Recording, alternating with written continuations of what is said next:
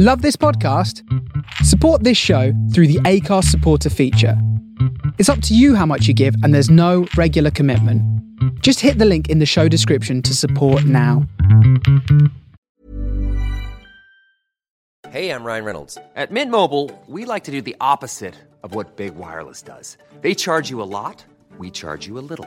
So naturally, when they announced they'd be raising their prices due to inflation, we decided to deflate our prices due to not hating you. That's right. We're cutting the price of Mint Unlimited from $30 a month to just $15 a month. Give it a try at mintmobile.com/switch. $45 up front for 3 months plus taxes and fees. Promo rate for new customers for limited time. Unlimited more than 40 gigabytes per month. Slows full terms at mintmobile.com.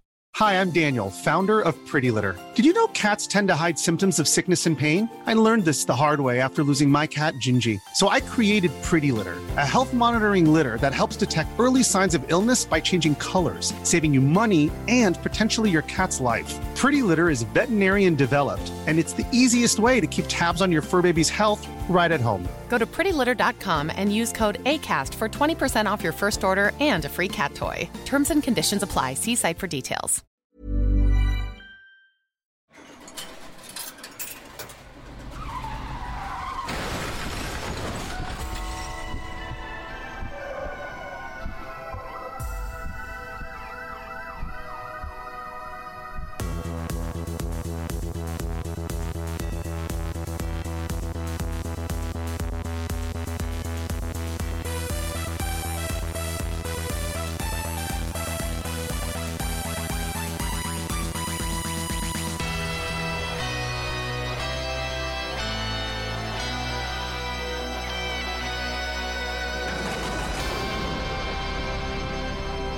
Greetings and welcome to Heaven. This is Under Consultation, an episode-by-episode podcast-type situation through the UK's greatest video game challenge TV show, Games Master. I am one of your hosts, Luke Owen, and I have previously been referred to as a cracking bloke. And I am Ash Versus, and under Scottish law, Luke and I are now boyfriend and girlfriend. It's about time. I don't write the laws, Luke. I don't write the laws. This episode aired on the 28th of September 1995, and there's no change in any of the charts. Primal Rage is all the rage on the console market, Shaggy is top of the music charts with Mr. Boombastic, and Houston still has that pesky problem with Apollo 13. As an update, on last week's episode, I said I was going to try and watch Apollo 13 before it runs out of our time on the podcast. We've got it for like another 2 weeks, I think. I still haven't watched it.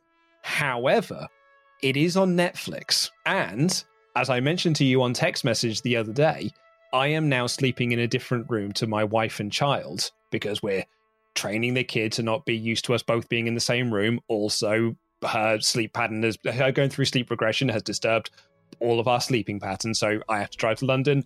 I'm now sleeping in my own room, and it's a room with a TV, and it's a room that I can connect my laptop to, which means I might even watch it tonight. So you are sleeping in a separate room in order to get more sleep.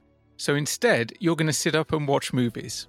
Oh yeah, I watched Ghostbusters Afterlife the other day. I had a G&T in bed. I finished watching The Eternals, and that film's 4 hours long. It feels even longer though. Doesn't it? Just fucking hell. It's well boring. We are going to have serious Ghostbusters Afterlife discussions at some point. Maybe that's next month's Patreon episode. Maybe that's what that's what the Patreons want. They want us to nerd the fuck out about Ghostbusters Afterlife.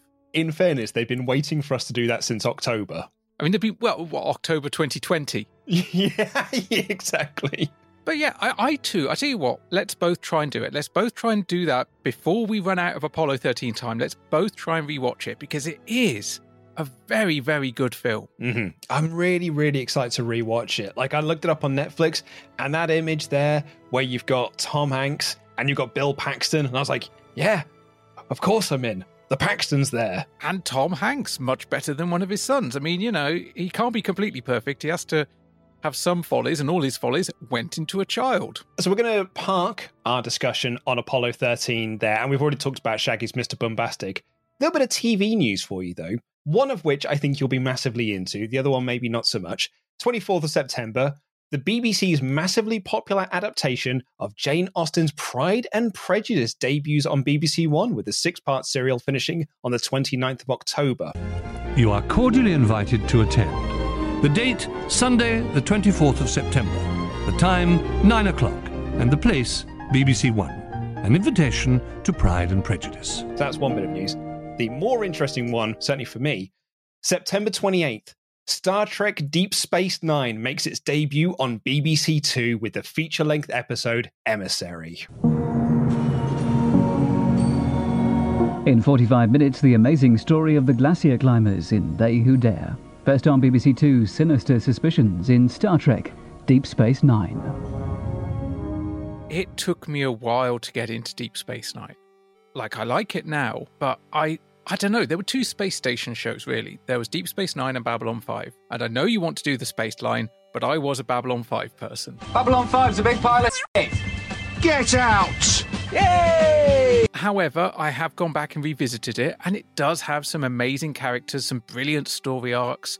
Some of the kind of underutilized characters from Star Trek Next Generation went over there to find a new lease of life, or were moved over there to bolster ratings, depending on how you look at it. But either way, Chief O'Brien and Worf, they got their fair dues over there. You said that it took you a little while. I'm curious to how long was it? What, before I got into Deep Space Nine? Before you got into Deep Space Nine? Oh, at least 15 years. Okay, I'm glad then, because we're on the same sort of boat, because I was in a similar position to you. I was at university, and a friend of mine there was like, oh man, Deep Space Nine is well better than TNG. And I was like, what? That was the face I pulled. And I was like, no, I'm not sure I can fully agree with that. And even then, I really didn't give it much of the time of day. And it wasn't until, I would say, 3-4 years ago that I watched it on Netflix. And I was like, I've given this short change, actually. It's pretty good. I think, to me, Star Trek, I mean, the key is the name, Trek. Yeah. And for a good chunk of time, particularly at the beginning, Deep Space Nine was the opposite of Trek. It was stationary, star stationary. It didn't go anywhere. I mean, sure, they got the runabout, they kind of got their own little vehicle and they went through the wormhole and all that stuff. And that was cool. But yeah, I don't know. I fell on the Babylon 5 side of things. And there's all sorts of interesting stories. If you look at the some of the books that have been written, all the oral histories for Star Trek, there's some very interesting timeline stuff to do with Deep Space Nine and Babylon 5, wherein pitches had already been made for Babylon 5, and then suddenly Deep Space Nine appeared. It could be a coincidence. As is often the case in Hollywood, it probably isn't. Yeah, even if the showrunners were not aware. Because that's the thing, you get a room full of executives, and maybe they pitch one thing, and the executives have already seen the pitch for Babylon 5. So they just kind of like cherry pick some ideas and seed them. And then before you know it, your showrunners have a carbon copy-ish. Have we got anything going on in the magazines before we dive into the show? Well, we've got a lovely new cover all centred on Mortal Kombat 3. There it is. We've got so much MK3 chat coming up in the next few episodes. We've got 2 I think actually 3 challenges on it or something ridiculous like that.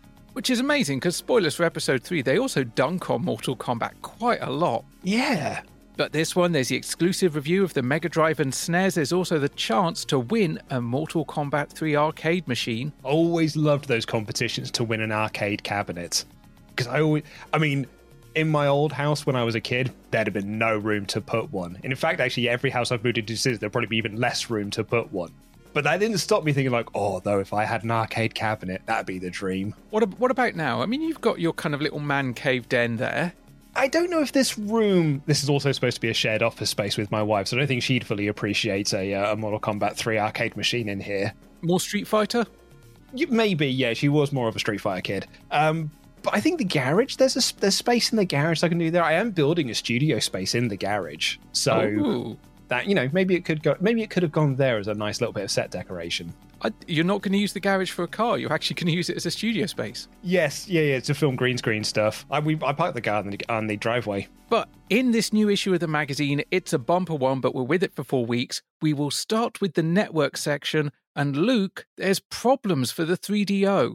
No, our little boy, the 3DO. Yeah, it's been a disturbing month for the 3DO. Sanyo, the lowest profile 3DO manufacturer, has cut its targets back from making 250,000 machines to just 20,000 machines. I think I was going to say just 20. No, there is definitely an extra 3 O's. There's a comma, so they didn't just hold down the key too long. Yeah. But this follows news from America that the widely reported collaboration between Sega and the 3DO company over the next generation 3DO technology M2 has been scrapped. We don't really have anything to exchange, a Sega of America representative commented. 3DO owners will also be disappointed to hear that Disruptor, hyped as the killer 3DO game for this Christmas, is now likely not to arrive until 1996. But the worst news of all for UK owners is that WH Smiths have decided to drop the console. Machines and software will no longer be available through the retailer. It never got mass market, a Smiths boss commented. They're summing up that the 3DO range of software has never really been great, was cruel without the addition that it still got more than its fair share of quality games. It really did. It did get some really, really quality games. But sadly, with the Panasonic commitment appearing to also waver, it's uncertain whether 3DO will have the power to fight back. Bad news. Poor Trip. And relating to that Panasonic lack of commitment, 2 separate Sega of America sources confirm that Panasonic have asked if they can produce a Saturn. Uh-huh. The unit would be fully compatible with current Sega titles and is likely to resemble the Sega Hitachi and JVC machines. As yet, there is no firm indicator of whether it will be aimed at a specific market in the way that the Hitachi and JVC machines target video CD users. Although Sega of America were reported as saying that the Panasonic Saturn would definitely go ahead, at the time of going to press, the deal has not yet been finalised. Oh, man, it was a rough old go of it for the 3DO. You know, the Series 3 did their best to, put their foot behind it. Actually, Series 4 in particular really made a big push for it, but it just never really caught on. I think the Mega Drive and the SNES just had too much of a foothold on the UK market. And by the time people were ready to move on from the Mega Drive and SNES, the PlayStation was here, and that was the better option. But last couple of bits of news for this issue, because I say it's a fairly chonker issue, lots of stuff to cover, so I'm just going to try and get through Network for now. Related to the 3DO, Gold Star, remember Gold Star? Mm-hmm. Their 3DO, they're cutting the price. It's going to be down to just £299, making it the same price as a Panasonic 3DO. It's being bundled with FIFA and means that both 3DO machines are £100 cheaper than the Saturn, and retail discounting may make them even cheaper. What's the PlayStation at? Was that $299 or was that $199? That was $299. Okay, so it's the same price. So yeah, I mean, you have, I suppose, a bigger library if you were to pick the 3DO, but really, the PlayStation's the one to pick there. Hey, Luke, do you remember a few weeks back when we were talking about Killer Instinct coming to the Ultra 64? I seem to recall, so yes. And it was definitely coming out. Oh, yeah, 100%. No questions asked. Nope, absolutely none at all. Ultra Killer Instinct scrapped. Oh, man, just a few weeks later. News has reached us that due to problems with development, Nintendo have opted to launch Killer Instinct 2 with the machine when it comes out next April. Sources close to Nintendo revealed to us that because of the huge amounts of RAM that the Coin-Op uses, a conversion to the Ultra would have been virtually impossible to produce while matching the Coin-Op's high standards. The Ultra 64 has a lot less RAM than the arcade machine. Killer Instinct 2, however, will utilise the Ultra to the full, using all its extra power. There are no plans at the moment to produce a Killer Instinct 2 Coin-Op. Now, hang on a second. Killer Instinct was one of the first 2 Ultra 64 games. They said it was powered by Ultra 64. I mean, how can it not work on the Ultra 64, Luke? Particularly because they put it on the SNES. I don't buy that at all. No, I think that is absolute bobbins. Yeah, I think so as well. I think that they wanted to get a home release out, so they put it on the SNES. Anyway, we don't have to worry about that disappointment in the future, because we get to be disappointed by Killer Instinct 2 instead. Welcome to Games Master, the show that firmly believes life begins with a comfortable, snug-fitting pant. Since you saw us last, the Angels and I have been helping underprivileged children. But now that we have Alpine Racer and the brand spanking new Tekken 2 arcade machine here, we vowed never to help the poor again. We have got something on this episode that we get a few times throughout Series 5, and it's something I actually quite like. It's show-long challenges. We have the Time Crisis one coming up in a few episodes' time, and, Dom's introduction here, he's talking about Alpine Racer, but really the game that he's talking about here and the focus here is on Tekken 2. Because we have Tekken 2 as our first challenge on this episode, but it is going to run until the episode ends. Also here, we really get to see Dominic's increasing obsession with pants. Oh, yes, we do, yeah. Life begins with a comfortable, snug-fitting pant. Not pants, pant. Singular. I've got a blue squiggly line in my notes because Google is trying to tell me that is grammatically incorrect. Absolutely. I mean, to be honest, I barely noticed mine because my notes, so many grammatical errors. There is actually more blue squiggle line than there is not blue squiggle line some of the times. But also, for some reason, the angels are grooving, wearing cool sunglasses. I don't know why. It's something for them to do. Yeah, I guess because Games Master is wearing sunglasses later for the Alpine Racer Challenge intro. So is it connected to that? They do talk about holidays with our guest. I guess glare of the snow, maybe? Cool, yeah. Like kind of snowboarding sunglasses, cool dudes. Yeah, I mean, also, this is the brightest set we've ever been on for a series of Games Master, so maybe they're just walking up and be like, bloody hell, it's bright in here. So let's do a little bit more on this Tekken 2 challenge, and to find out a little bit more, let's head on over to Dominic Diamond. Arcade beat-em-ups don't come with instructions. Apart from the basic punch and kick moves, they guard their secrets more closely than an overbearing auntie. So it's up to the players to discover the special moves, combos and secret characters. Most of us discover a handful of these before going to the pub, but some people take the whole thing a lot more seriously. When Tall Bloke Saul, Not So Tall Bloke Mo and Averagely Tall Bloke Louie come across a new arcade machine, they get to work. Not in a fast food place or a small bank, but trying to discover every single move, character and combo. We are Games Crackers. We're going to crack a game with the least amount of money possible. We stay a step ahead by being up to date, by working in a team. Yes, that's the whole idea. Organisation is the key to Games Cracking. I love this. I think this is really, really great. This is a proper bit of Games Master that takes you back to a certain time when arcades were proper massive. And we had a bit of an arcade boom in the early 90s, but now we're into the mid-90s. Now you're starting to get people who are mad into their arcade machines and console cracking, or game cracking as you sort of put it here. These people who are spending their times down at Tottenham Court Road finding all of the secrets on arcade machines. I think this is pretty rad. We're seeing a bit of Sega World here, maybe a bit of Las Vegas, maybe a bit of one of the Namco Wonder Park type situations. But also, we're seeing someone's staff room. Whose staff room is this? I thought this might have been the back room of the cafe they go to. Maybe, because basically we're meeting our three kind of game crackers, Sol, Mo and Louie. Or is it Lewis? Lewis or Louie. Anyway, we're meeting these three... Yeah, we'll get to that later. We're meeting these three geezers and they're stalking the streets of Soho in the rain, black and white footage type stuff, very 90s music video. And then, we get this contrived meeting in a staff room somewhere. And they talk about working as a team and how communication is key to games cracking, which would be useful, given that this challenge is definitely, sod everyone else, no communication required. But the next bit of this is the bit that excites me the most, because they go to a Japanese bookstore. And the first step in this toply organised jaunt-type situation is a visit to a Japanese bookstore in darkest North London. £8.40, serious money. That's why we have to make sure we get the best magazine for the job. This magazine's got everything you need. Secret options, power moves, combos. Only problem is, it's in Japanese. Don't worry, Mo. Ask that shop bloke to help you out. Mr. Kito, could you explain this move, please? Akira move, forward punch. Two forward punch. Yeah. And now that feels like cheating, because getting a Japanese magazine is not cracking a game. It's called... research. It's called research. It's called getting a Japanese magazine and then bullying the shop owner into translating moves for you while throwing a camera in his face. Oi, Mr. Keto, what does this mean? And he's just like, I'll say anything to get rid of these guys. They barely buy anything. They're just really annoying. But this bookstore was part of a larger shopping centre in Colindale called Oriental City, originally called Johan Plaza. It was built by an actual retail company from Japan in the UK, basically being the Asian shopping destination, not just for London, but for the UK.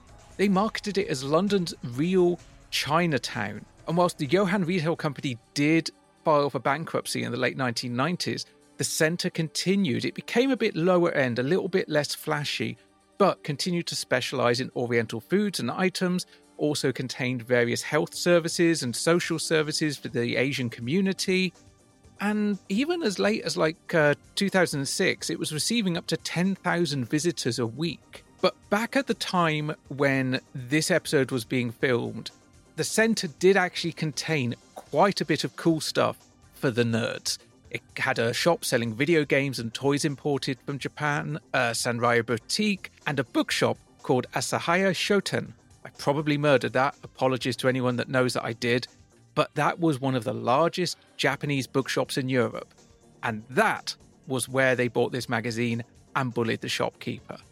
I never got to visit this place. I wish I had. It looks and sounds so cool. Oh, yeah. I mean, pricey, £8.40 for a magazine. You can't even get a copy of Edge for that sort of cash.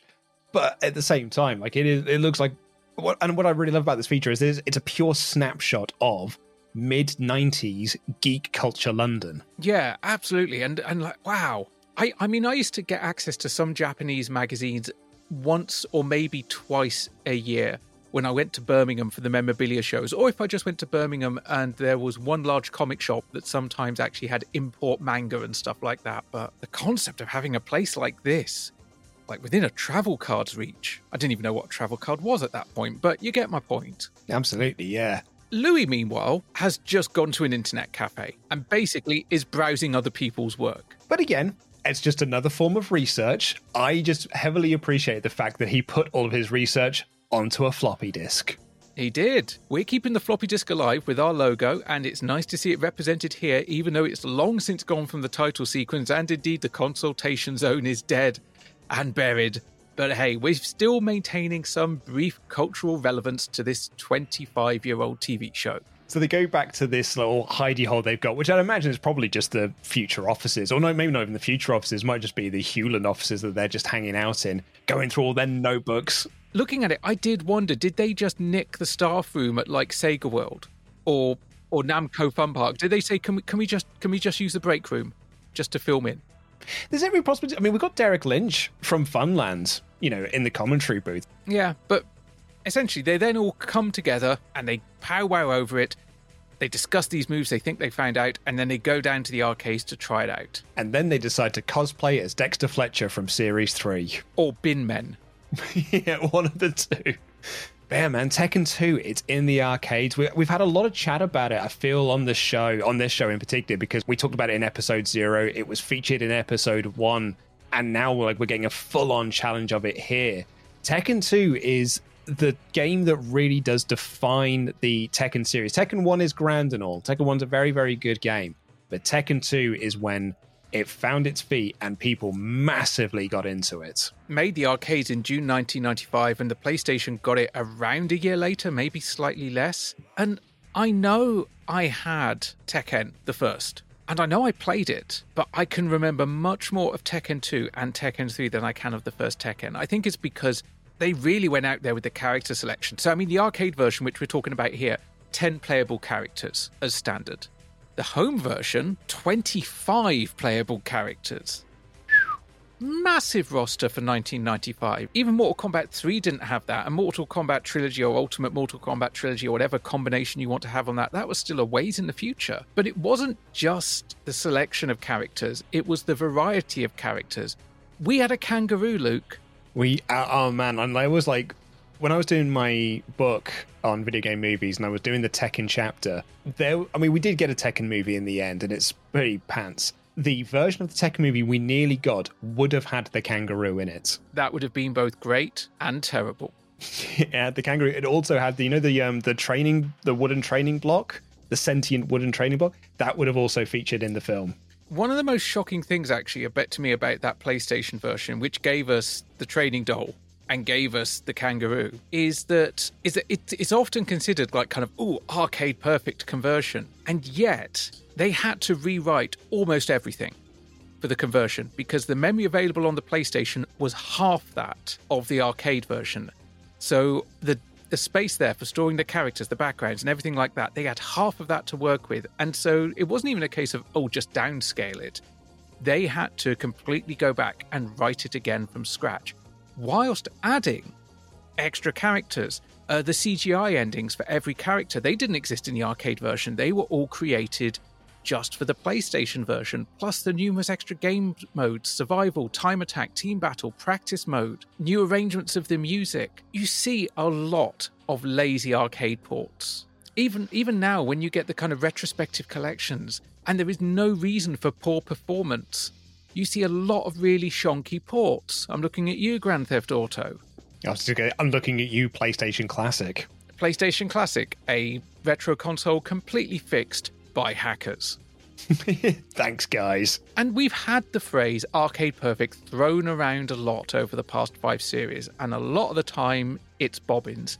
Here, calling Tekken 2 on the PlayStation Arcade Perfect is bobbins, but I reckon it's better. It feels like it's a new game. It's not just a straight conversion, it's its whole separate thing, which is great. And that's a real good selling point then for people to pick up a PlayStation. And here are the 3 fine crackers who will be delivering the goods tonight. We have Lewis, Mo and Sol. Lewis, on average, how long does it take you to uncover the special moves in a new game? Well, you're looking at maybe to half an hour to an hour. You'll come across maybe like a handful of the moves in Tekken. So quite quick, really? Not necessarily. If you've never played it before, it will be quite technically a challenge, but otherwise, yes. Talking of technically challenging, Mo, do you think Tekken 2 is going to be a problem for you? Well, for us, it's not really a problem because we're top games crackers, but for the ordinary guy in the street, it's going to pose a lot of problems. That's because he doesn't have a fine pair of goggles. No. That's why. You need the goggles. So, Sol, tell us, why are you all in dungarees kind of things? For all the heavy-duty games playing, really. So I'm pretty sure the guy's name is Louis. Dom calls him Louis in the opening video. Derek calls him Louis, but on set, Dom calls him Lewis. Now, my approximation of this and sort of my headcanon as to why this happened is because his name is probably spelled Louis. So written down, it looks like it's Lewis, but it's pronounced Louis. I worked with one last year, in fact, I kept calling him Lewis when I first met, when I used to send emails into the show, because that's how I thought his name was, but his name was Louis. And I reckon that Dom saw his name written down on a piece of paper, and when he was interviewing him on the set, kept calling him Lewis, and then Derek corrected him to Louis. However, later on in the episode, he does call him Lewis again. Do you think it's because we all grew up with Ghostbusters? I think either that or if you look at it, it just looks like it's Lewis. Yeah, but also, I mean, the first person I encountered called Lewis was Lewis Tully. Maybe. I mean, it certainly makes a lot of sense. You know, there was a reason why I think I was scared of dogs for as long as I was, because of the terror ones. Had you met dogs with glowing red eyes and horns? Hey, they all look like that, after a while. Especially in Reading. Exactly, yeah. But they kind of talk about how, it takes 30 to 60 minutes to work out moves in a game like Tekken, but one of them, Mo, in fact, has got fancy goggles, and that is going to be his key to success. Safety is important, Luke. Safety is important. Well, you know what? We've heard from Tekken 2. We've heard from our players. What's our actual challenge, Games Master? At the end of the show, each contestant will reveal the 3 most spectacular moves they've uncovered. I will look at each contestant's findings in turn and award the joystick accordingly.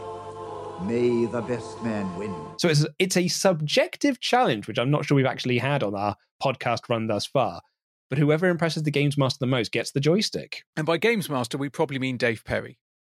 Yes, absolutely. Yeah, but Dom invites Louis to step up first, and then all 3 of them just stand there and stare at Dom.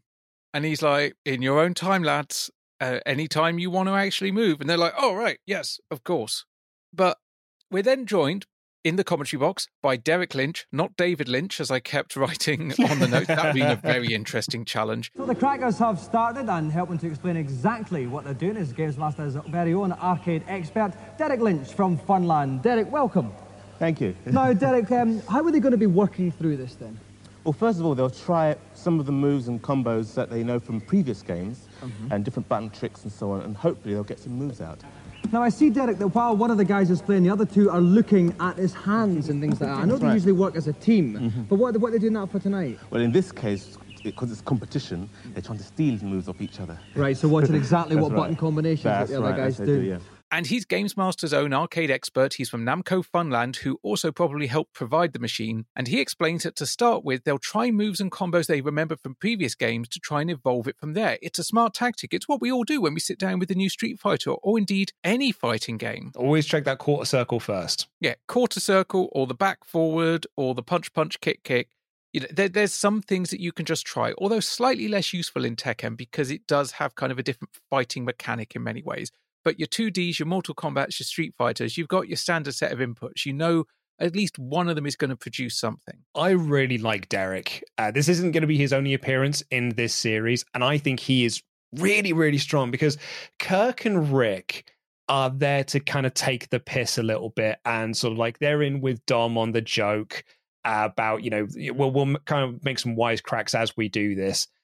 Dave is still in that weird position where no one really likes him, so his commentary always feels a little bit stilted, plus Dom's taking the mick out of him the entire time. But they really like Derek. And so Derek takes it seriously, and that makes Dom take it seriously as well.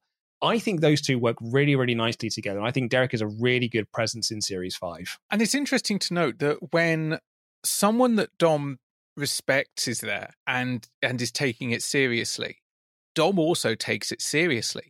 Because Dom's like, oh, I noticed that they're watching each other's hands. And Derek's like, yeah, it's because this is a competition. They're watching each other's hands to try and steal moves and button combos or things that they can evolve from. It's really, really smart.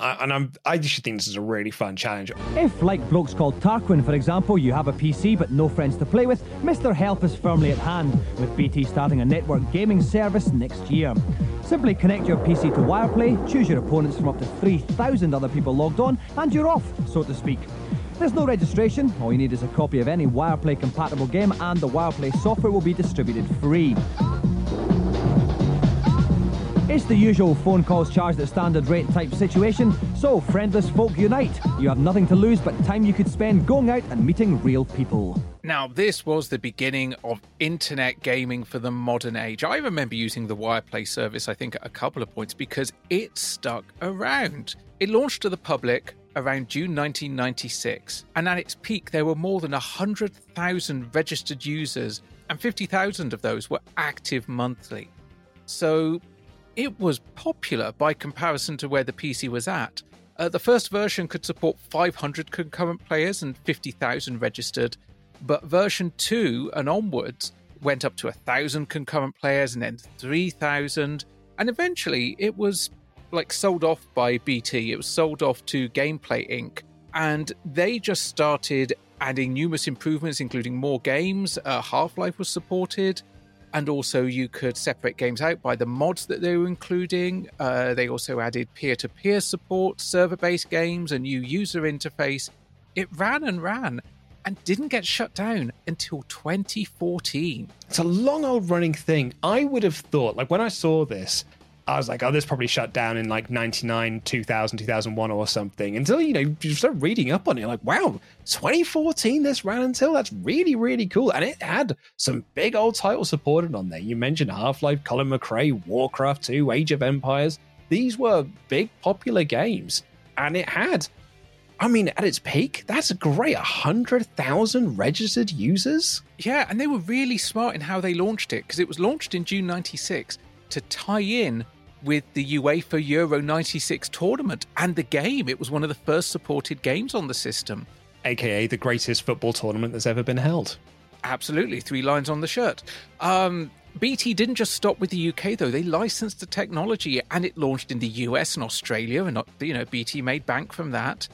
And then Wireplay was sold as a service to internet cafes that were opening inside Blockbuster video stores. So again, people could go in and play games, and the branding was there, and they know that they could do it there. They could also take it home. It also, early days of esports, 1998, it hosted Quakeadelica, a Quake 2 tournament in London. It grew, it became big, and eventually internet gameplay became more standard. And it became something that people didn't need a third-party service to necessarily do. But for a long time, Wireplay was a big, big player. I would wager that the internet cafes that I used to go to in the early 2000s probably were running on Wireplay. Probably. Yeah, going down there and playing Counter-Strike.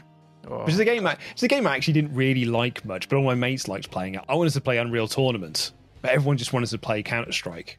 But it was too slow for me. I liked Unreal Tournament. Yeah, Unreal Tournament was that for me was a much more fun game, a bit more action. Once again, other shows are left far behind, mumbling we're not funny or clever, because these are exclusive pictures from Japan of the new arcade sensation, their Speed King.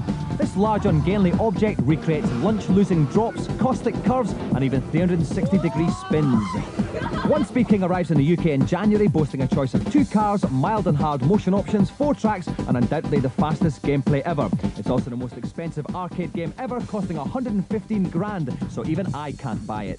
Until next week, anyway. Dude, this thing is massive. This thing's huge. Like, I know that the game gets ported to the PlayStation later on down the line, but surely the appeal of this game, Speed King, is being in that massive cab. Yeah, it did get a PlayStation port. Long story short, it was shit.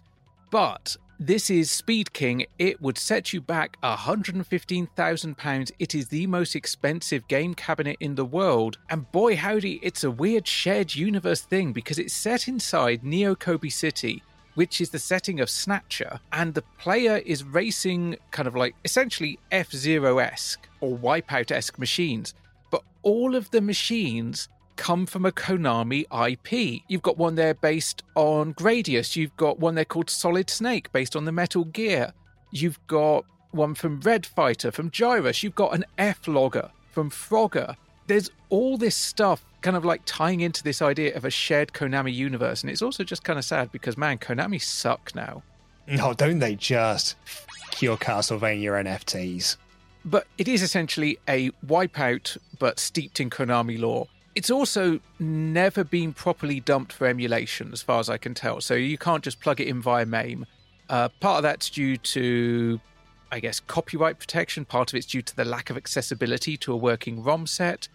But for completionists, there is a PlayStation 1 port out there. It's not as good, but at least lets you see what they were doing. But as I said, I think the appeal of this game is the cab. Like a lot of these sort of gimmicky arcade machines that we're going to see as we move into towards the end of the 90s. We actually get one in a second with Alpine Racer. The home conversion of that isn't as much fun as being in the ginormous cabinet that you would have been in an arcade. The game may be grand and everything, or the conversion may be rubbish. That's neither here nor there. The fun of it's actually being in the machine itself. I mean, when we shot our promo video at Heart of Gaming, they had the F-Zero cab there and also the Afterburner cab there. Those were the gimmicky kind of tilty swirly cabinets. They were a lot of fun. Yeah, and it's way more fun. Like, it enhances the game as opposed to just sitting on your couch at home with a controller in your hands. And now, news for blokes who like alien films. A special 4-minute alien movie is the latest experience in American motion theatre rides. I don't believe I'm going back.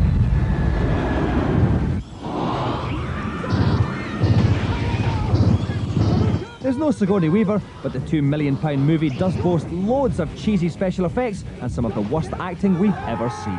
Hey, if you ever wanted to see Aliens, directed by Stuart Gordon, starring Jeffrey Combs, well, now you can. I mean, Aliens ride at the speed of fright. It's something that happened. I have watched it because it's on the Blu-ray box sets, and hey, I love it because it's like watching Aliens, but like it's Reanimator, but it's Aliens in a way because the director and its star. But it is it's not great. It's hardly Terminator 2 the ride.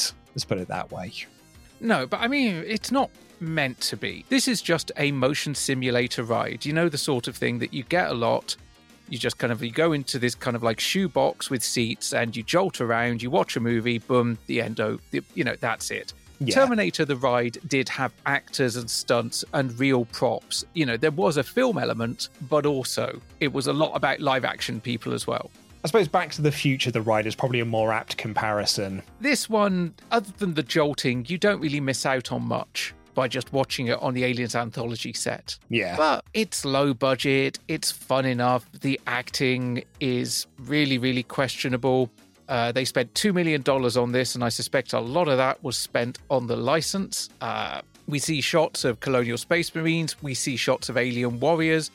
We also see a shot of the Alien Queen, which we only see it briefly in this, and I haven't checked the Blu-ray set, but it looks like it might actually be an Alien Queen toy rather than the prop from the movie. It may also just be stock footage, because a lot of it is made up of stock footage. Well, I mean, they spent all that money on Jeffrey Combs. You can't afford to shoot that much extra. But also, this was done by iWorks, who we talked about a lot in Series 4. I can't remember why we talked about a lot in Series 4, but they came up in a ride that we did, and they were like, and still are, the big sort of motion ride guys. Welcome back. Our crackers have only been going for a few minutes, but already they've uncovered some exceptionally competent special moves. Derek, talk us through the ones we've seen. Well, here we have Mo using the character Nina. He's going to show us an excellent example of a combo arm break. 1 break, 2 break, gets the other arm, 3 breaks. Ouch!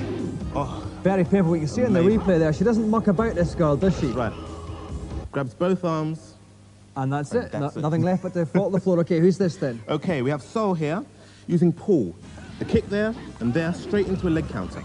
Catching the leg, here's it, straight into the ground. Fantastic. Turning defence into attack. That's right. And finally, we have something that Lewis has managed to come up with. Right. Louis using Bayek, thundering like leg strike. That was, and a gentle chop between the legs, just for good measure there, Derek. Our cracking blokes have been at the game for just a handful of minutes thus far, but, you know, they've already found a few special moves, which is dead impressive for the amount of time they've been given. Granted, I suppose, we don't actually know how long they were given in comparison to the edit itself. No, but I mean, Mo has a combo arm break from Nina that can take a solid 50% of your energy off. Sol has a pull combo that takes a leg and turns it into a leg counter. And Louis is playing as Bake? I have no idea. Who has a charging kick and a groin stomp. But the lads are going to continue to work on their moves while we head over for a celebrity challenge. So we have 2 challenges running consecutively. Yeah, what are we playing, Games Master? We are sending our next contestant out on the piste on the sensational arcade experience, Alpine Racer. Finding themselves atop a virtually vertical ski run, they'll have the crystally clear task of skiing their way to the resort at the bottom before the clock runs out. What they must do is pass through the gates, as each one navigated will give them an extra second. Crucial if they're going to reach the glass of sparkling wine I've got waiting for them at the bottom.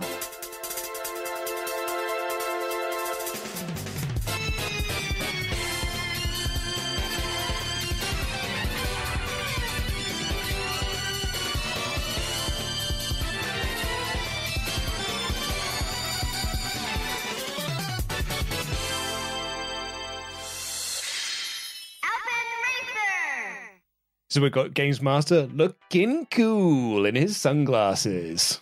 I love Alpine Racer. I love this kind of gimmicky thing. I liked Alpine Racer. I like the surf one, the kind of the jet ski racer type thing. Anything where you're kind of like using your body to steer and stuff like that. The ones I remember seeing the most around this time were the horse racing ones. They seem to be in a lot of arcades that I went to, along with as well like the jet ski ones, motorbike ones. Alpine Racer, I don't think I ever saw it in person, but I seem to recall. Do you remember you used to see these sorts of things in service stations as well? I remember like always driving up the M60 to get towards Liverpool and stopping off at service stations, and there was always these sorts of gimmicky type things, unless it was Time Crisis. I'm fairly certain Alpine Racer existed in one of our Laser Quest type places in Cheltenham. Yeah. Also, definitely would have been in the basement or in Sega World when I went up to London for the first couple of times. So that I'm definitely certain I played it there. It's interesting that you mentioned the horse racing ones, because we get those coming up down the line, because I saw the thumbnail and boy howdy, there's a horse racing arcade game and some low-cut tops, and I'll leave it at that for now. And on the piste with us today, please welcome the best reason to watch Don't Forget Your Toothbrush, Jadine Duran. Feeling fantastic at this point in time, Jadine, because I'm sorry, I have to say, you're probably the most beautiful woman I've ever seen in my entire life. And you're the most beautifulest man I've ever seen in my entire life. Listen, don't, because I'm just going to lose the plot completely here. But I believe, was that not too forward of me to say that? Is that all right? No, that's absolutely fine. I've got to grab every chance I get, Judy. Do you know what I mean? I'm not, you know, I don't hang back. No, sorry. I've completely forgot what I was going to say now. Oh, yes, I was going to ask you, have you ever been on a skiing holiday before? Never in my life, no. So this is the first time for you? Yep. On the piste. What's your perfect holiday then, your dream holiday? My perfect holiday would have to be the Caribbean. What would you like to be doing during the day? Jet skiing, full Monty. Lovely. Could I come with you? Yeah, you're quite welcome if you want to pay. Well, listen, I would pay a fantastic amount of money, Jadine. Honestly, I'd sell the house, I'd sell my kids, I'd do the whole lot, do you know what I mean? Well, when should we go then? And I think this may be the first celebrity we've had on this show that does not have a Wikipedia page, that wasn't, you know, an actor for 5 weeks on Neighbours. Yeah, because who we have here is Jadine Duran, who at this point was basically known for being Chris Evans' girlfriend and Miss Let Your Hair Down on Chris Evans' Saturday night light entertainment show, Don't Forget Your Toothbrush. She is on this show because Dom fancies her. Like, that is unquestionably the only reason that she is here. And interestingly, she was Miss Let Your Hair Down on Don't Forget Your Toothbrush, but she was the hostess on the second series of Don't Forget Your Toothbrush. The hostess on the first series was Rachel Tatton Brown, who had previously worked on The Big Breakfast and was also then Chris Evans' girlfriend. Yeah, it's... I wonder how they both got these gigs is sort of the big question we could ask of them. I wonder how Chris Evans got them as girlfriends, I think is the other question. And I think the answer is the same. Exactly, yeah, his big load of money. But Dom doesn't care that she's seeing Chris Evans because he wastes no time here and just says, I think you're the most beautiful woman I've seen in my entire life. Poor Natalie Imbruglia. She's already been replaced. Well, that's all right, because Jadine thinks that Dom is the most beautifulest man she's ever seen in her entire life. Poor Chris. These two do play off each other quite well. You know, like, she has a very short career. Like, she is basically gone from the public eye by 1996. And even then, you could hardly say that she's massively in with the public eye, as opposed to being Chris Evans' girlfriend. But, like, she's pregnant in 1996 and then puts her career on hold so she can just look after the kid instead. You know, which is quite admirable, really. I was reading an interview with her. She sounds like a really nice person. And I like the way she bounces off of Dom here. Oh, God, yeah. Their interplay is so good because, I mean, obviously we've heard from Dom about how he regrets about how he acted sometimes when people weren't in on the joke. She was. And she was going toe to toe. And he's like, I'm sorry, it might be a bit forward. And she's like, no, it's all good. And she's like, she's never been skiing, but a perfect holiday would be the Caribbean. And Dom can come as well if he's paying. And Dom's like, yeah, I'll sell the house, the kids, which is interesting because he may have had a house, but he didn't have kids at the time. But he'll sell the whole lot.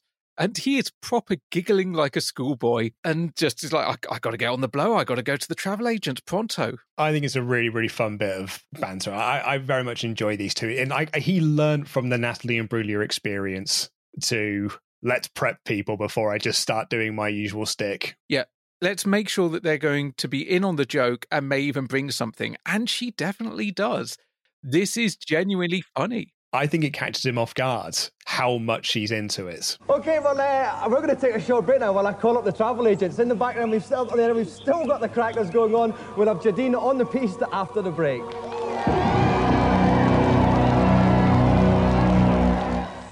With TSB's phone banking service, I can do just about all my banking, even pay my bills, over the phone, anytime.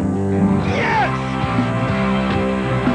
Phone bank new from TSB. 0500 758 758. We want you to say yes. Life is full of what-ifs. Some awesome, like what if AI could fold your laundry? And some, well, less awesome, like what if you have unexpected medical costs? United Healthcare can help get you covered with Health Protector Guard fixed indemnity insurance plans. They supplement your primary plan to help you manage out-of-pocket costs. No deductibles, no enrollment periods, and especially no more what-ifs. Visit uh1.com to find the Health Protector Guard plan for you. Ryan Reynolds here from Mint Mobile. With the price of just about everything going up during inflation, we thought we'd bring our prices down. So to help us, we brought in a reverse auctioneer, which is apparently a thing. Mint Mobile Unlimited Premium Wireless. How to get 30, 30, how to get 30, how to get 20, 20, 20, how to get 20, 20, how to get 15, 15, 15, 15, just $15 a month? Sold! Give it a try at mintmobile.com/switch. $45 up front for 3 months plus taxes and fees. Promo rate for new customers for limited time. Unlimited more than 40 gigabytes per month. Slows full terms at mintmobile.com. Hey there, it's Michelle Norris. I'm host of a podcast called Your Mama's Kitchen. When I travel, I'm usually looking for a way to find a taste of home when I'm not at home. And one of the things I love to do when I am at home is entertain. And Airbnb allows me to do that. When I was in California recently, I rented a house that had a great kitchen. And when we were sitting around the table, we were all thinking, we're in someone else's house. Someone could be in all of our homes as well. If you have a home, but you're not always at home, you have an Airbnb. Your home might be worth more than you think. Find out how much at airbnb.com/host. 2 seats to the opera. Wasted. A deadline's a deadline. I did try to call. Well, I hope the coffee's good. It's Gold Blend. How was that Scottish trip? Log fires? Sheepskin rugs? It was cold. It was wet. It was work. The unique balance of rich and smooth makes Nescafe Gold Blend. Thank you. What for? You know what for. Hey, I don't want the man you love to get the wrong idea. I don't remember saying I loved him. Bored! Oh my God! You are about to enjoy a completely new experience. You could be right. Something hot and steamy is about to invade your life. A hot, crispy baguette smothered with cool, creamy Philadelphia. They don't come much hotter and steamier than that. You're not a typical Virgo, are you?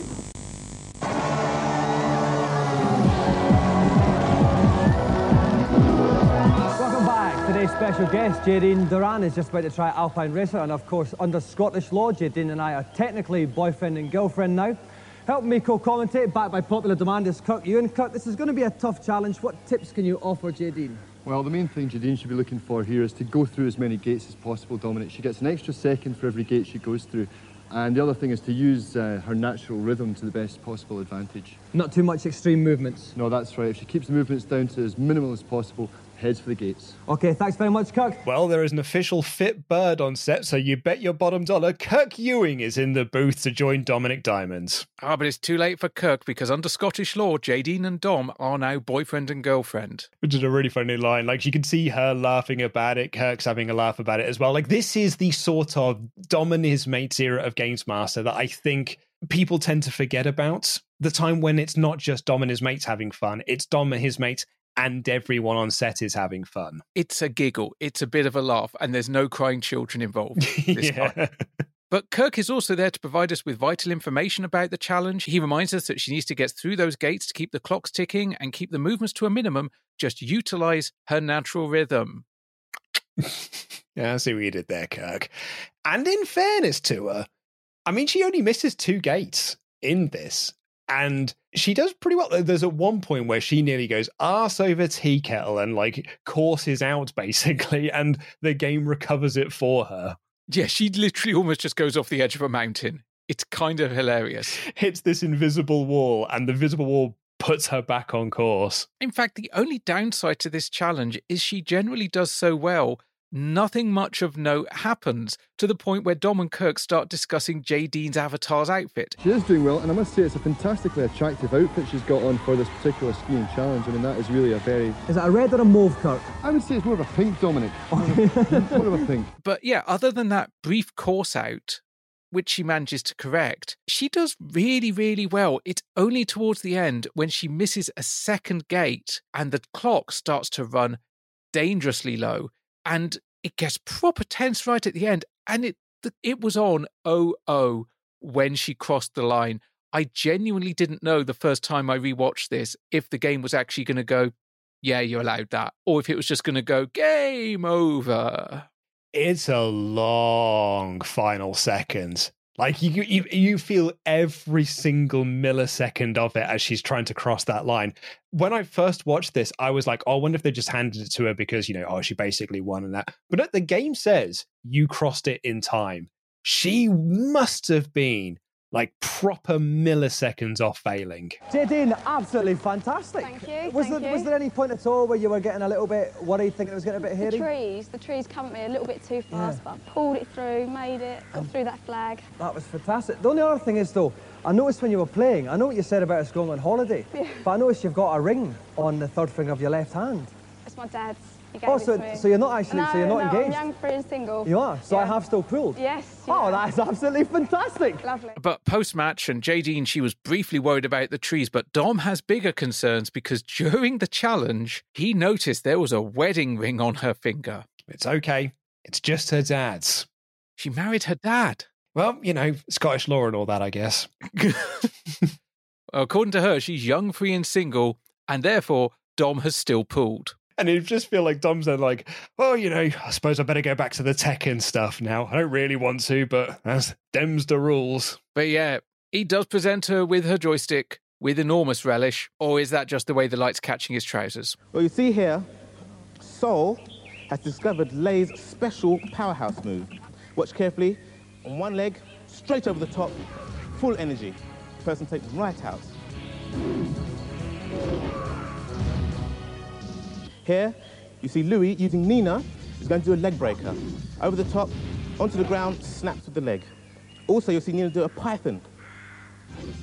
Gets her energy up, splash. And there you go. Here you see Mo has discovered Yoshimitsu's 10-hit combo. Kicks.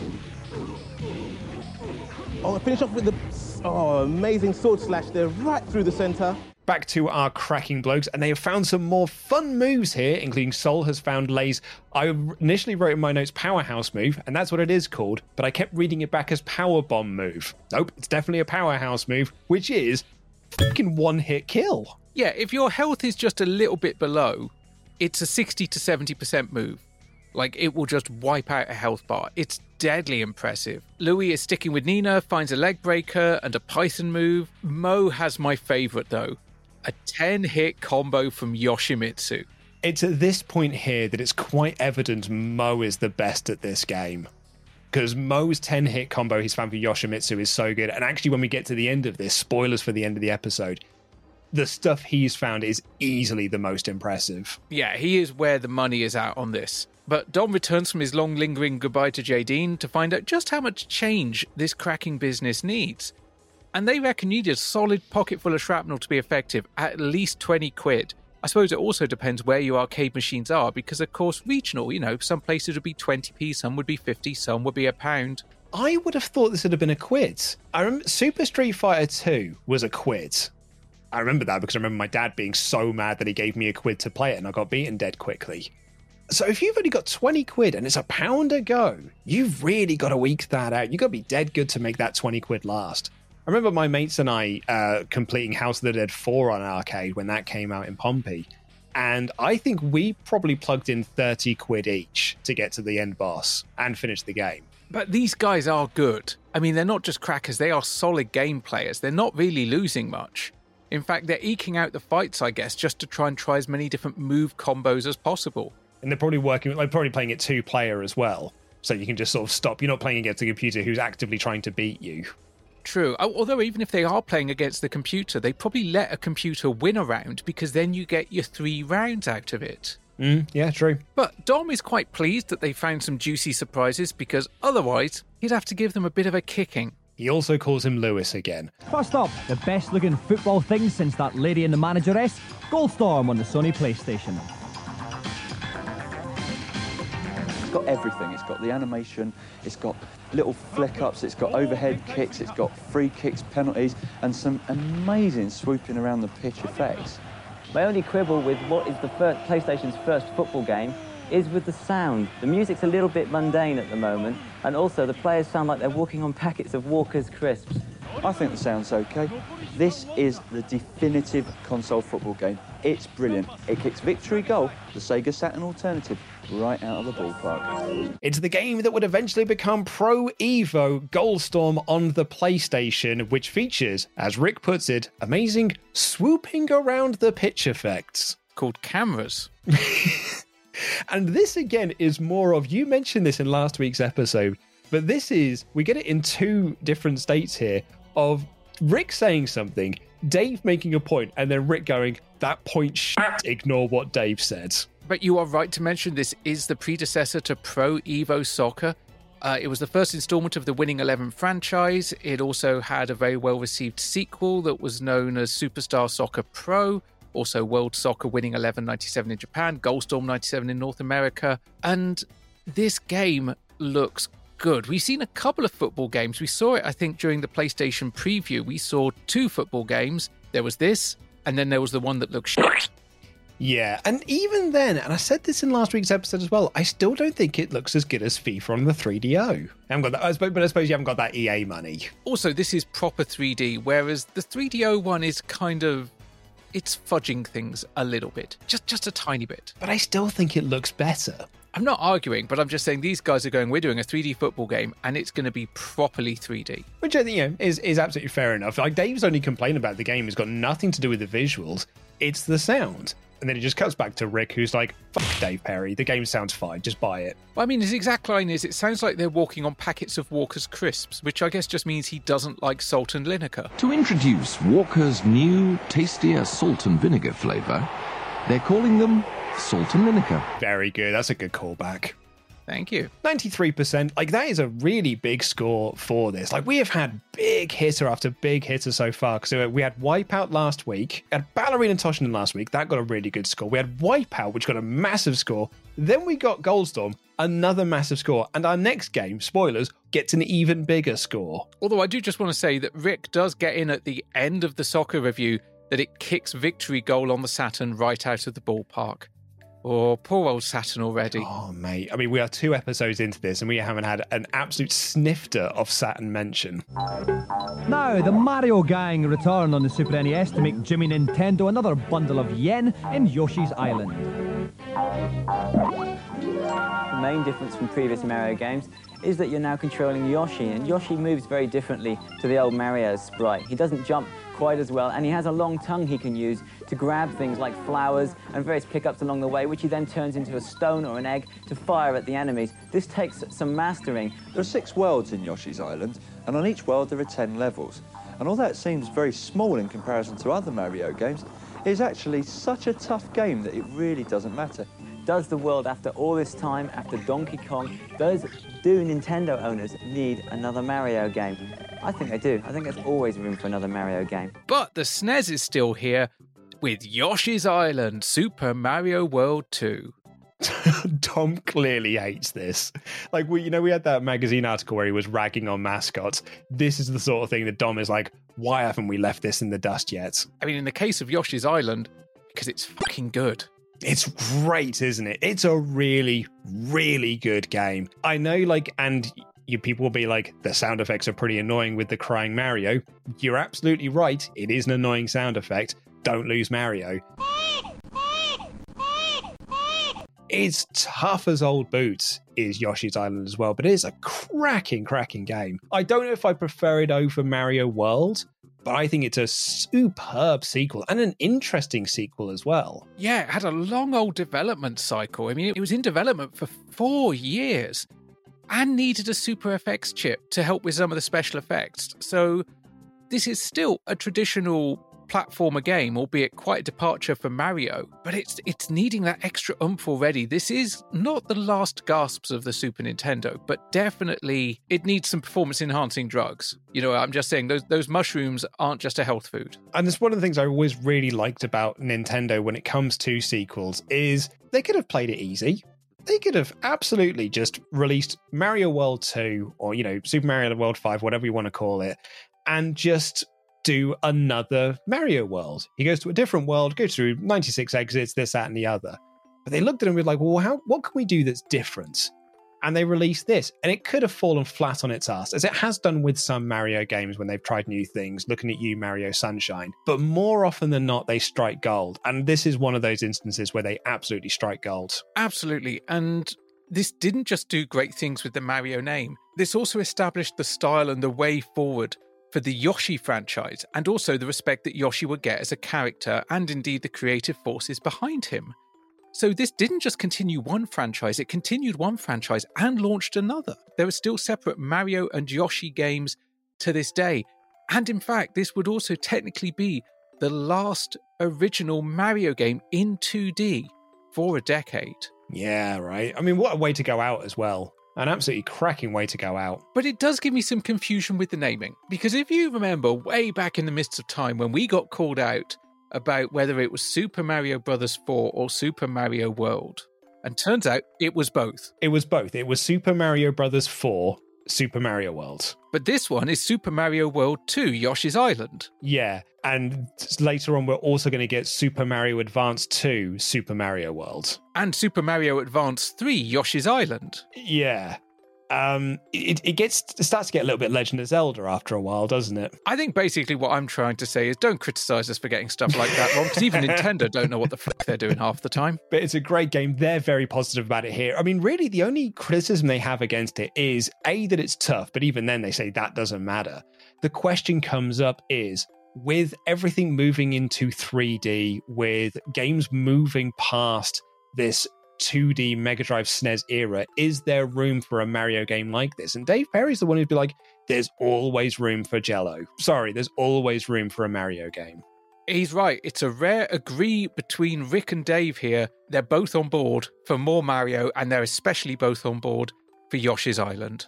94%. Whoa, it's a whopping old score, that. Well, we better address that balance with our final and somewhat unusual for this show review. Because Rick and Dave don't get out much, we're letting them go to the pictures to see one of the most fantastic looking ladies I've ever married, Sandra Bullock, in The Net, which opens on October the 6th, and it's about a happy hacker whose identity is deleted when she gets involved in an evil corporation, sinister multinational, dirty tricks type situation. Well, you have been virus, Mr. DePina, and a not so very nice one. You are the best. I knew I could count on you. So what should we do? Well, don't think about hitting the escape key on any of your systems for a while. One keystroke will wipe out your whole system. God, I don't know how these things happen. You know, I just ordered that security program last week. What's it called? Gatekeeper? Well, that's what they all say. Did you install it? Absolutely, the minute we got it. I think. Not to worry, everything's under control. It's gonna be okay. You're the best, Angela. Now, do you think we'll be able to get this back in stores by week's end? Absolutely. Everything but the virus. A friend of mine collects them. I don't know, some people say string. You are a genius, Angela. I can't thank you enough. It tells the story of a young woman who has her whole identity changed on the internet when hackers get into the FBI's mainframe and they steal her identity. They change her name, they take her house, they take her national insurance details, everything. But really, it's a very dire movie. Sandra Bullock is probably the only interesting character in it, and without the presence of a really nasty bad guy, it all takes a little too long to unfold. As it was, it turned out to be a very, very tepid version of Pelican Brief with computers instead. Mind you, the computer literacy is quite good. The very fact that occasionally a virus happens, although they have given it that Hollywood effect. A virus happens by dissolving the screen. Very bizarre that. It doesn't really happen in real life. Yeah, the internet is fine on a one-to-one basis, but as far as making a Hollywood movie out of it, I don't think so. It's all just a little bit too boring. Yeah, this is more of that Dominic Diamond moving Games Master not away from games, but broadening its horizons a little bit. So it's not just about games. We saw that in episode 1 when he did, we're going to be talking about gadgets. We're going to be talking about CD-ROMs. Remember CD-ROM of the week? That'll be back at some point. But also we're doing movie reviews. But I think they are doing movie reviews about movies that this audience would be interested in. They're talking about The Net here because it's the internet, it's computers and this, that, and the other. Like, I think they probably would have done Stargate because of the special effects, and maybe they'll do, Waterworld again because of special effects. But I don't think they're going to be reviewing Oscar-nominated movies, anything like that. Probably they wouldn't have done Apollo 13. No, you're right. You're absolutely right. But I mean, I guess this is relevant to our interests. It's Sandra Bullock's latest movie, The Net. And you'd have thought it would be nigh on impossible to make a celluloid interweb sound breathtakingly exciting. And you'd be spot on. This is in that period of time, and actually I say this is that period of time, they're going to be in this period for a long while, where Hollywood couldn't work out how to make people at keyboards look interesting. Remember Swordfish? Like, really trying hard to make people tapping on keyboards seem exciting, and never managing it. No, they managed it once. Sneakers. Okay, yeah. But yeah, that's probably the one exception, I guess. And the way they did it was they openly went, these guys are nerds. They didn't try and make them cool and sexy. Or not, obviously some of the actors were a bit nice, but they didn't try and go, yeah, we're edgy cyberpunk, whoa, kind of buzzing modems, yeah. They just went, no, these guys are hackers, weirdos, and conspiracy theorists, but they're just really good. And what was it they did? You know what they did, Luke? They gave them characters. Oh, is that what it is? Yeah, because it's... You know how people say with Arnold Schwarzenegger movies, you know when he started to do comedy run, and like Jingle All the Way is the classic example of this. Like, he is a massive, muscly Austrian lad, and they're like, but he's just a regular guy. He's just a regular dad. It's like, is he? Look at him. He doesn't look like a regular dad next to Phil Hartman. And that's what we're going to got here with Sandy Bullock. It's like, yeah, Sandy Bullock is great, and I love Sandy Bullock. But when she is tapping away at keys and she is saying words, you can see you haven't a blues clue what you're on about here. She is doing cybersecurity work from a beach on a laptop in 1995. Exactly. That laptop would last about a minute on the beach before it exploded. There's also no way in hell she can see. For all that glare, she's definitely not seeing anything on that screen. I had a Game Boy, I know. Yeah, but this came out. It had an estimated budget of $22 million. It had a release date originally of July 28th, 1995. But it did make back its budget. It made $50.7 million in domestic box office, and then an overall gross of $110 million worldwide, with Which an isn't additional bad. 20-odd million from rentals in the US. That's pretty good. Like, that's actually really solid. I think we mentioned this last week as well. Like, you know, I'm ragging on the net a little bit here, and actually, we don't rag on it quite as much as Dave and Rick do. But I think there is a certain 90s charm to it. It is a bit on the dull side, but it has got wonderful 90s charm. Like, watching it in hindsight and watching it sort of like, you know, with 2022 eyes, there is something quite charming about its 90s-ness. Yeah, and there's nothing original about the movie. There's nothing original about the plot. Alfred Hitchcock has done the kind of whole innocent person framed, kind of like, you know, framed for a crime they didn't commit. Oh, wait, that's kind of The Fugitive or The A-Team, or I don't know, pick any other bunch of things if you don't think it particularly applies to Hitchcock. I mean, Rick picks out The Pelican Brief. Yeah, exactly. But Bullock is compelling, and I think that she could have been in a great movie about being a wrongly accused person. I think it was just a mistake to try and make her a 1995 hacker who, for some reason, collects viruses on a floppy disk for a mate. And it is that, you know, Rick makes this point here where it's like, this isn't how viruses act. That's not what a computer virus does. Like, it makes screens melt. I was watching a show recently where there's a kind of a hacking group, and as soon as I knew it was going into cyber criminal stuff, I'm like, oh, okay, I need to just switch my brain off and throw it over there. And lo and behold, their systems got compromised. And this was made in 2021, going on 2022. A wireframe laughing skull appeared on the screen, and I'm like, get the fuck out of here. I mean, we're in a period of time now where Hollywood haven't quite worked out what video call glitches look like. And there are some movies that do them quite well. Unfriended did them actually pretty well. But there are most Hollywood video call movies, or movies that feature video calls, haven't quite worked out what video call glitches look like. But in the review of it, as you said, Rick says it's a tepid version of the Pelican Brief with computers. And Dave concludes, it's just a bit too boring. 50%. Woof. Oh, that's not good at all, is it? I suppose we should talk about some games instead. So we'll head back to our cracking blokes and see what they've produced. Right, we've stopped the crackers and we've been recording their games playing throughout the show. They have selected the 3 best moves that they liked, and now Derek and I are going to talk you through them, starting off with Lewis. Now, Lewis is playing Beck here. What's he doing, Derek? That's right. Here you see that Louis has discovered Beck's 3-hit flying kick combo. Fantastic. Called the Hunting Hawk. Next up, we have Jack. That's right. Here you see Louis discovered Jack's Timber Smasher and then finishes off with double-fisted clout to the ground. That's fantastic. She tries to stop him, but he doesn't want anything to do with it. Okay, finally, he's playing as Nina. With Nina, now you want to see, like the school scrap, slaps on the ground. Fantastic slapping face action there. Now we're going to move on to Saul's 3 moves, starting off with one on Lay. Derek. Here you see Lay starts off as discovered, sweep, and then straight up into a spinning sweep at the top. Right when he was in the middle there. Didn't even give him time to land there. Excellent. Okay, so second move on Paul. Right, Paul, 10-hit combo. Watch for it. Bam, bam, bam. Excellent. 1, 2, and... There you go. In there. I lost count. Okay, finally, on Lay again. Okay, Lay again. Triple somersault kicks. 3. Very athletic there, and finishes off with a little smack to the groin there. Okay, some fine combinations and special moves from Saul.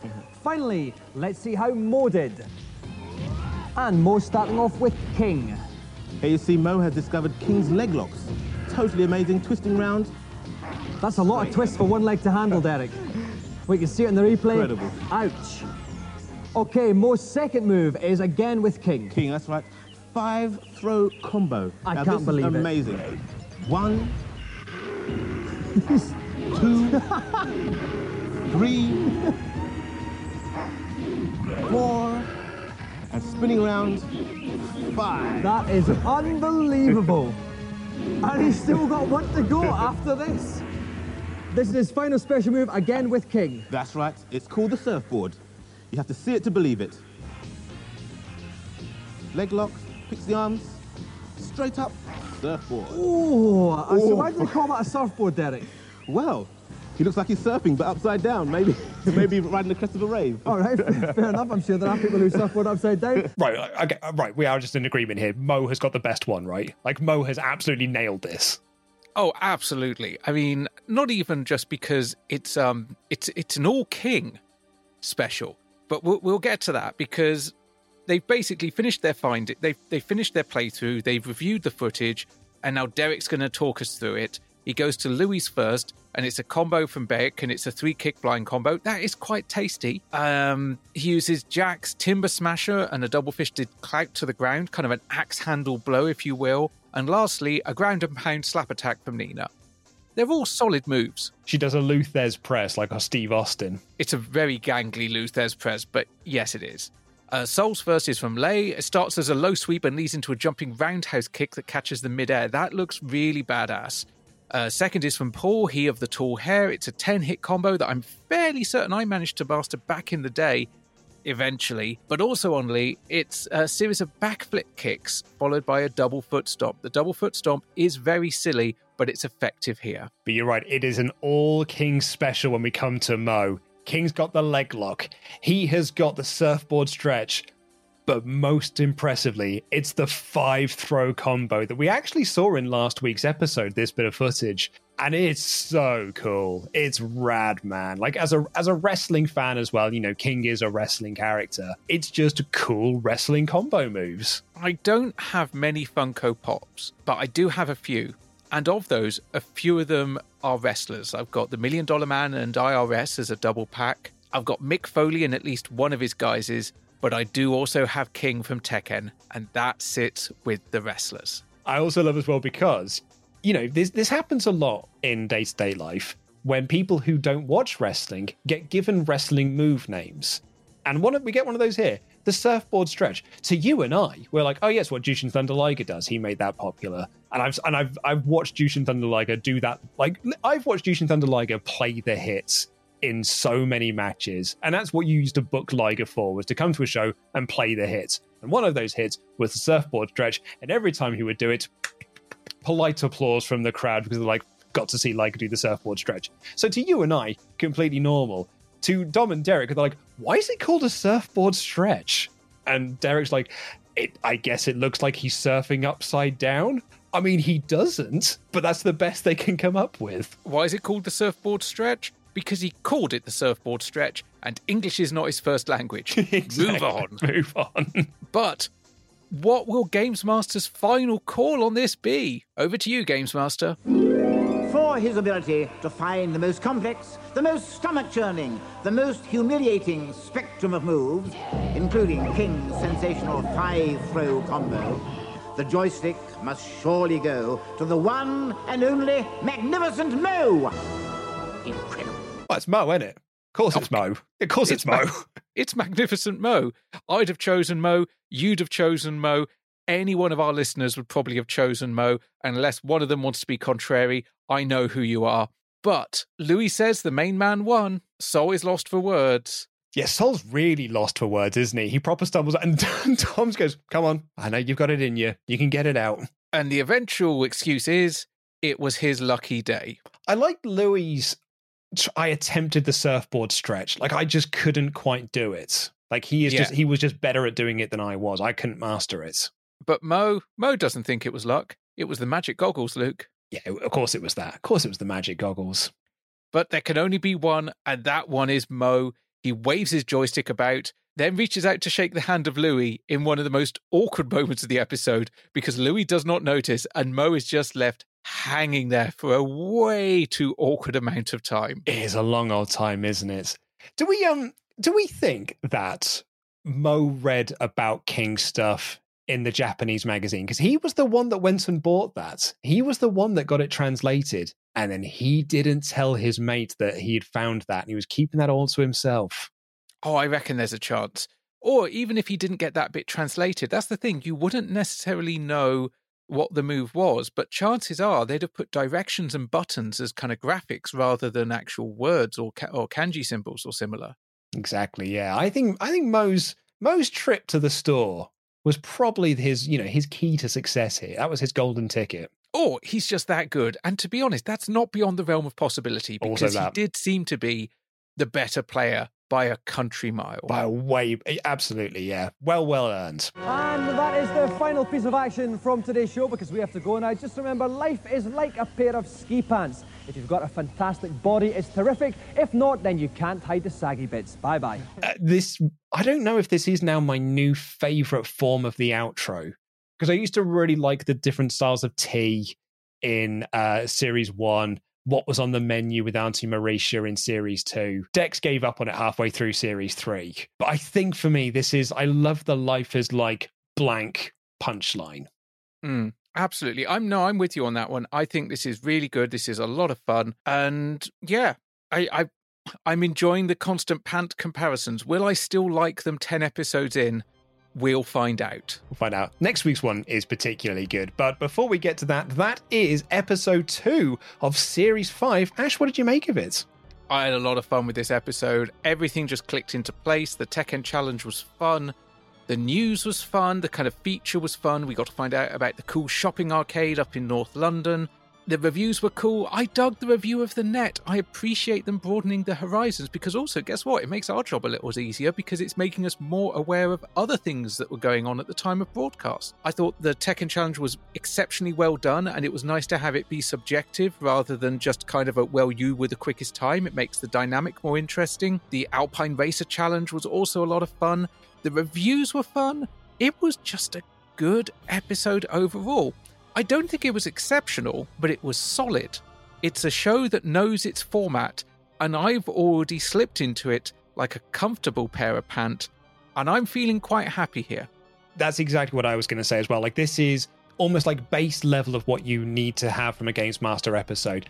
2 really good challenges, or at the very least 2 fun challenges to watch, because Alpine Racer, the gimmick of it was very, very fun, and actually the banter between Jadine and Dominic was really great as well.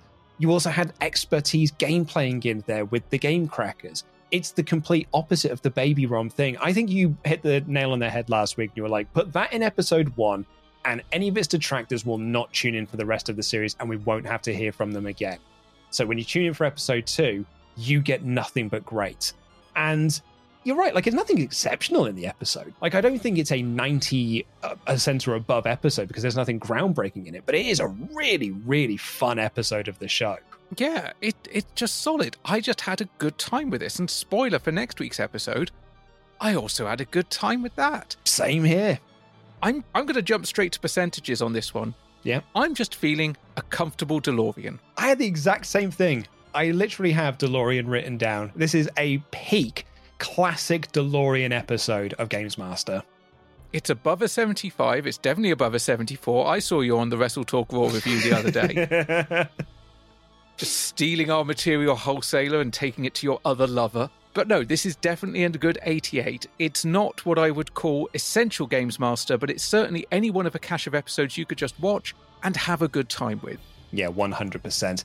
And that is going to do it for this week's episode. Thank you all so much for listening. You all rule. If you want to find us on social media, we're on Twitter at UnderConsolePod, on Instagram at under.console, and you can send us an email to feedback@underconsultation.com. Or if you want a bit of interaction in real time, you want to chat with us, you want to chat with other listeners, other fans of games and pop culture in general, you can join our Discord. We've got a venting and motivation area for those that need a bit of a lift up or a bit of a space to vent, which is a lovely thing to have. And then there's the Abyss. Do not go in the Abyss. Abandon all hope who enter there. It's also a great place to watch Games Master. We are doing weekly watch-alongs. I say we. Matty Boo, one of our moderators, is hosting weekly watch-along events, not just for patrons, but also the free feed as well. So if you go there, you'll watch whatever episode is coming up for the free feed and whatever episode is coming up for patrons. It's not exclusive to anyone. It's open to absolutely every single person who goes into our Discord.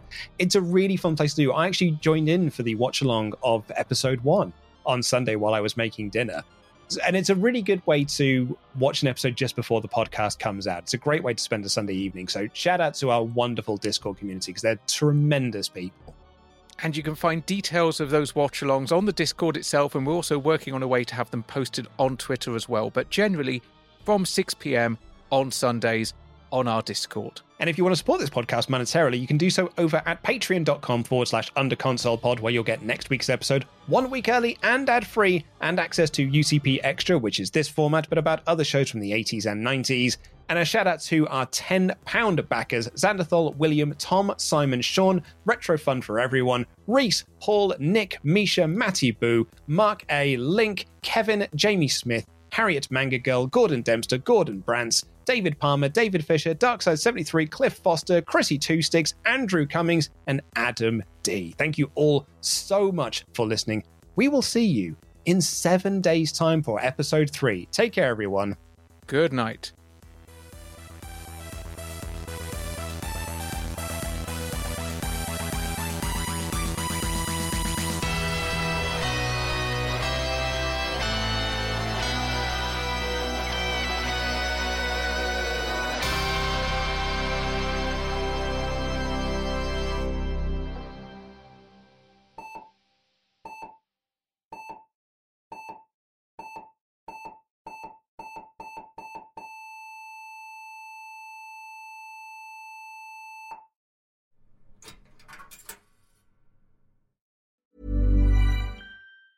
Planning for your next trip?